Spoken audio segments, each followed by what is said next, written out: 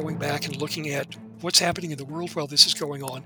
What are the traces we see from it later in how we practice news, how we talk about this, how our textbooks talk about matters like that. Welcome to Journalism History, a podcast that rips out the pages of your history books to re-examine the stories you thought you knew and the ones you were never told. I'm Terry Finneman, and I research media coverage of women in politics. And I'm Nick Hirshon, and I research the history of New York sports. And I'm Ken Ward, and I research the journalism history of the Great Plains and Rocky Mountains. And together, we're professional media historians guiding you through our own drafts of history. Transcripts of the show are available online at journalism-history.org/podcast. This episode is sponsored by the College of Journalism and Mass Communication at the University of Georgia. For more than a century, the college has educated students to relentlessly pursue the art, science, and integrity of stories. They're committed to following First Amendment principles in a digital-first environment as they prepare democracy's next generation. There aren't many rules of journalism. We have lots of guidelines about how to write strong stories, principles like verification, and doctrine like objectivity. We also have codes of ethics, but many of these things vary from publication to publication and are open to interpretation in various scenarios. But the stuff in the AP style book, those are rules, as any student in an Intro to Reporting course can tell you. There's right and there's wrong. There's no interpretation. Or is there? As we've seen in recent years, with big changes to the rules in that style book, the rules can change. They're constantly being negotiated through journalistic practice. And so all of this begs the question, how are these rules even made to begin with, and what's the effect as they change over time? Discussing this with me today is Dr. Fred Vultee, Associate Professor of Journalism at Wayne State University. Fred explains how the stylebook's treatment of concepts specifically surrounding Islam have changed over time, and he tells us a little bit about what that means about the relationship between journalism and society. Fred, welcome to the show. So why don't you start by helping us understand how you got into this? Why is it that names are so important when it comes to things in the media? And what led you to focus on things like language and names and style in your research? Well, I started my journalism career as a copy editor with the ones that they don't usually make movies about. And I kind of evolved into one of those night copy editors on a big newspaper where we tend not to be the people who ask, well, what did the president know and when did he know it? But wow, it's interesting. This guy was a president for the first edition, yet here he is in the fourth edition as a dictator. Did he pass his dictator exams or what?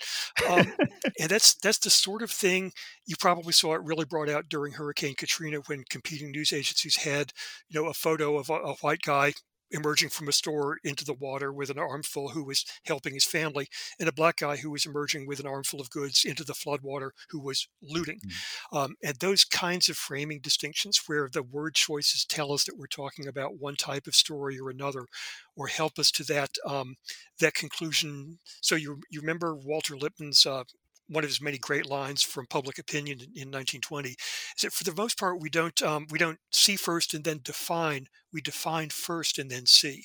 So the way that words have that capacity of telling me in advance that this is looting and this is helping your family, or this is president and this is dictator, are the sorts of things that stayed with me when I went from editing copy to teaching editing, and then eventually to learning big long theories about how words work and how they work with attitudes and how they work with news practice. Sure. Now, so on sort of the professional side, journalists pick up these naming styles, these naming conventions, often in these texts called style books. And we have one big one in the United States called the Associated Press Style Book. So since that plays such a central role in your research, can you talk a little bit about how the style book came to be, its development throughout history into the book, or the, I guess now, online resource that we have today? Okay, well, style books are in a lot of ways kind of an artifact of the industrial era of journalism, when we literally became factories of news. Lots of people show up and do specific tasks along an assembly line. And the style book is an essential tool in making sure that there's a nice homogeneous voice for the institution. Generally, and this is really true of the AP, dating back to its maybe its main modern era from 1950 on, is the idea that we're not here to tell you how to write or to stifle your individuality. I know what they say about copy editors, and the style book's really careful to tell you that we don't do that, but we do want you to sound like news and to sound like the institution and to be basically to be understood anywhere. It's the idea that you can write something anywhere and have it be understood anywhere, and that calls for a lot of assumptions, and those are things again that mostly help the assembly line move pretty fast. We don't have to have an argument about a lot of really simple things. Do we abbreviate street and road? Do we spell out a number here? Do we capitalize this? Those all, we don't have to slow the assembly line down and talk about why to have that change. We simply do it. Now, there's a real, and scholars like Deborah Cameron, for example, have pointed out that that's a really good way of putting a clean, objective face on what we do in the editing process. And it also skips over a lot of ideas that it's a very short hop from, we'll capitalize this or lowercase this or abbreviate this to, well, men will have no courtesy title and women will have to choose Mrs. or Miss.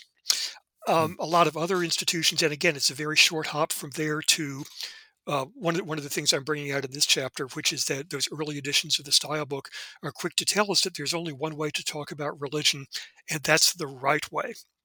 And in a very thorough listing of what are member names of the National Council of Churches, we'll then get to a reminder that there's no official name for the Jewish Church.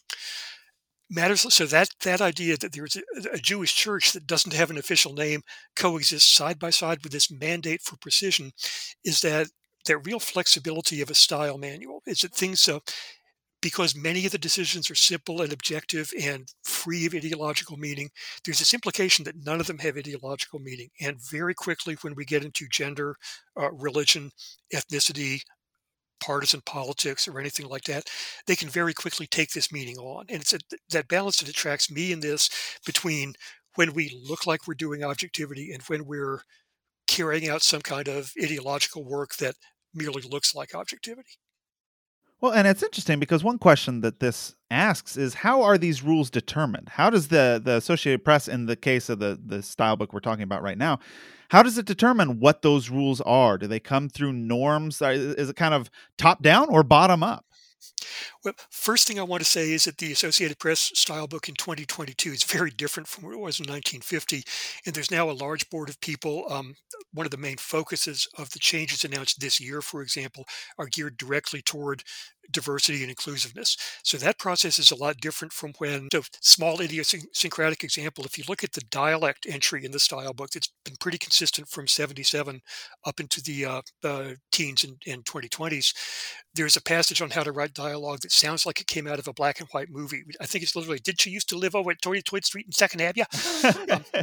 Um, and it tells you, well, in that case, you're supposed to write the words as if they were to be pronounced over by the moving pictures. Which sounds great. And if it gives you the idea that style in 1950 or 1970 was about a bunch of people running around New York with press cards in their fedoras, you're probably right. And that idea that this very small cadre of people were determining what's essentially nationwide language about everything. It's even more true when your AP story might be placed on your homepage by a computer program without human intervention. A cool thing all along in this has been, and it's explicit early in the style book, that the easier it is for everyone to use the material without changing it, the simpler it. My first newspaper, if you used a story straight from the UPI wire with the typesetting codes embedded, you didn't have to. You essentially took a whole step out of the process. You didn't have to re-keystroke it or run it through a second machine and replace those codes. You're saving a pretty good amount of labor when you do that. So there's a lot of incentive to pick words, pick phrases, pick ideas and concepts that will fit in anywhere. And kind of the idea there is that the smallest paper in the wilds of Missouri or the wilds of Nebraska doesn't have the resources that the New York Times does to make these changes. So it puts less burden on, dare you say, the three people, 3 times a week operation somewhere out in what is unkindly termed flyover country. They don't have the burden to change that the New York Times might with its 220 linotype machines at that point. So there's that bias toward being able to use it as it comes out of the package, which again looks like a good assembly line trick, but tends to hide the idea that that's a person in New York at that point making what are in effect national decisions. Again, those are really commonplace when we have a rule like, well, we'll abbreviate street and avenue, but not road and plaza, matters like that. When we get into how we define a religion, creating a Jewish church, for example, or whether Sharia law is strict Islamic law or just Islamic law, that's when things get a little bit dicier, and when this kind of cover of this is the objective labor-free national standard for things starts to hide some kind of deeper meanings. Sure. So talk about that just a little bit. Looking specifically about the language used around Islam, start by explaining for us, when did this process of trying to sort out standardized language to refer to these terms that relate to Islam, when did that process begin? For example, the AP style book. Well, it's if you think of it as an extension of how a very male profession talks about women, or how a very white profession talks about ethnic and racial minorities, it goes back to the 1920s or 1940s. Islam is a little bit more specific because it doesn't really happen until probably after the Islamic Revolution in Iran. We start to see a bit of an upturn then, more interest as and the style, and I'm trying not to anger my friends at the style book when I talk about this, but along there, there's the mission to make sure that when we announce these changes, we're doing it in a way that reflects kind of what the sociologists like Gay Tuckman would call that strategic ritual of objectivity. It's not maybe 19th century positivism, but it is this idea that we displace opinions from ourselves. We refer to external scales, external authorities when we can. So we see in a lot of these things an idea that we're going to make stuff look objective by grounding it in an empirical rule. It's a matter of A, B, and C. Therefore, it's arithmetic that it works that way. So we start to see that in the early 1980s. To kind of go away from that tangent a little bit, there's a bit of an eruption in 1986 where there's some really strict rules about how we empiricalize, for want of a better term, these terms of referring to the other. So there's a reference in there, for example, and again, let's remember we're talking about 36 years ago, that American Indians shouldn't be referred to as Native Americans. Why not? Because it's imprecise. Their ancestors came on a land bridge from Asia. Hmm. So that sort of here's an empirical justification for why we're going to do this. If you look a little bit earlier in that volume, there's a reference to the Arabic homophone. The noun al, for example, which in a phrase like al Saud means the Saud family or the house of Saud, kind of like you would see in a TV drama, except it's pretty common. It's the Saud family or a different family that might rule a different sheikhdom. And the reference in the style book there is, well, don't use L here. It's an article that has don't use L in names because it's an article that has the meaning of Lord or Sir or Mister, which confuses really two different parts of speech and is basically empirical nonsense, but it looks really meaningful. It looks like we're going to make a style decision to use the article in a proper name and a family name, for example. We're going to say don't, but here's an empirical reason for what's basically a stylistic coin toss. So those kind of decisions come along as we see more interaction between maybe the American public and perceptions of the Middle East. We tend to see more interest in Arabic names and in Muslim terminology. So a little theoretical flashback there. A lot of this comes under the heading of what a literary critic named Edward Said called Orientalism. There's an idea that the a habit that the West has in general of kind of naming and fixing the East as this implacable, irrational, kind of everything that the rational, calm, modern West stands against, that encapsulates Islam, encapsulates the Arab world, the Arabic language. And we tend to see things like that come along. So the Salman Rushdie case, the author whose book, The Satanic Verses, was condemned by Iran's supreme leader at that point. The term that came out in there, it's probably misapplied, was fatwa. You might have seen that in news accounts, meaning either the call to have Rushdie killed, or as a term like meaning Islamic sentence of death. It's actually a much simpler noun. It means it's an answer to a question about religious law. So to have a fatwa, you have to have a big question, and you have to have a certified, an authority who's qualified to answer that question. Is it okay to do this on Fridays, for example? And then you have to have the answer to the question. So the question, the qualifications of the person, and the answer. There's substantial debate among scholars even now as to whether Khomeini ever issued a fatwa about getting rid of Salman Rushdie. It doesn't resemble his other fatwas, for one. Um, it's not really expressed in the form that they were, and yet it came to be in certainly in American news terminology, this term for Islamic death sentence. And as that kind of thing propagates, you can sort of see the idea that that kind of Orientalist idea that a term like this kind of exists to let the West have something to talk about. So, do you remember hearing about the myth of the Eskimos having 18 million words for snow? Of course.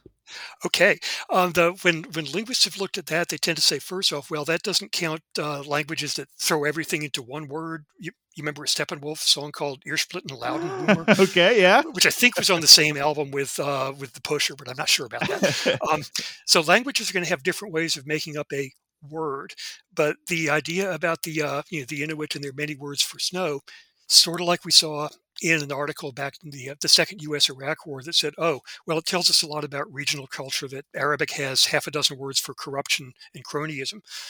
Okay, you don't have to spend a lot of time with the dictionary to say, "Hey, English is right up there in the fight there." Um, but it's a way of using this empirical evidence to talk about how a different culture is so strange and so far removed from our rational perspective that they have 18 million words for snow, or that they have that corruption is so endemic that they have half a dozen different ways of saying boodle, bagman, payoff, any of the English terms you might use for it. Sure. So those kind of things come along as we have Rushdie, as we have another big U.S. Middle East reaction in the first of the U.S. Iraq wars, as we have another Camp David agreement, and then collapse of that agreement, and then as 9/11 comes along. So it's these kind of resurgences of interest in the East broadly, the ability to conflate, kind of like Said said, Islam, unlike any other religion, Islam is and means everything. So that anything Arabic is Muslim, anything Muslim is violent and opposed to us. Any writing that goes from right to left and has little squiggles on top of it is a symbol of being, equally scary. That's why we tend to have these ideas like, oh my God, they found Arabic writing on airplanes. And somebody else comes along and says, no, it ain't.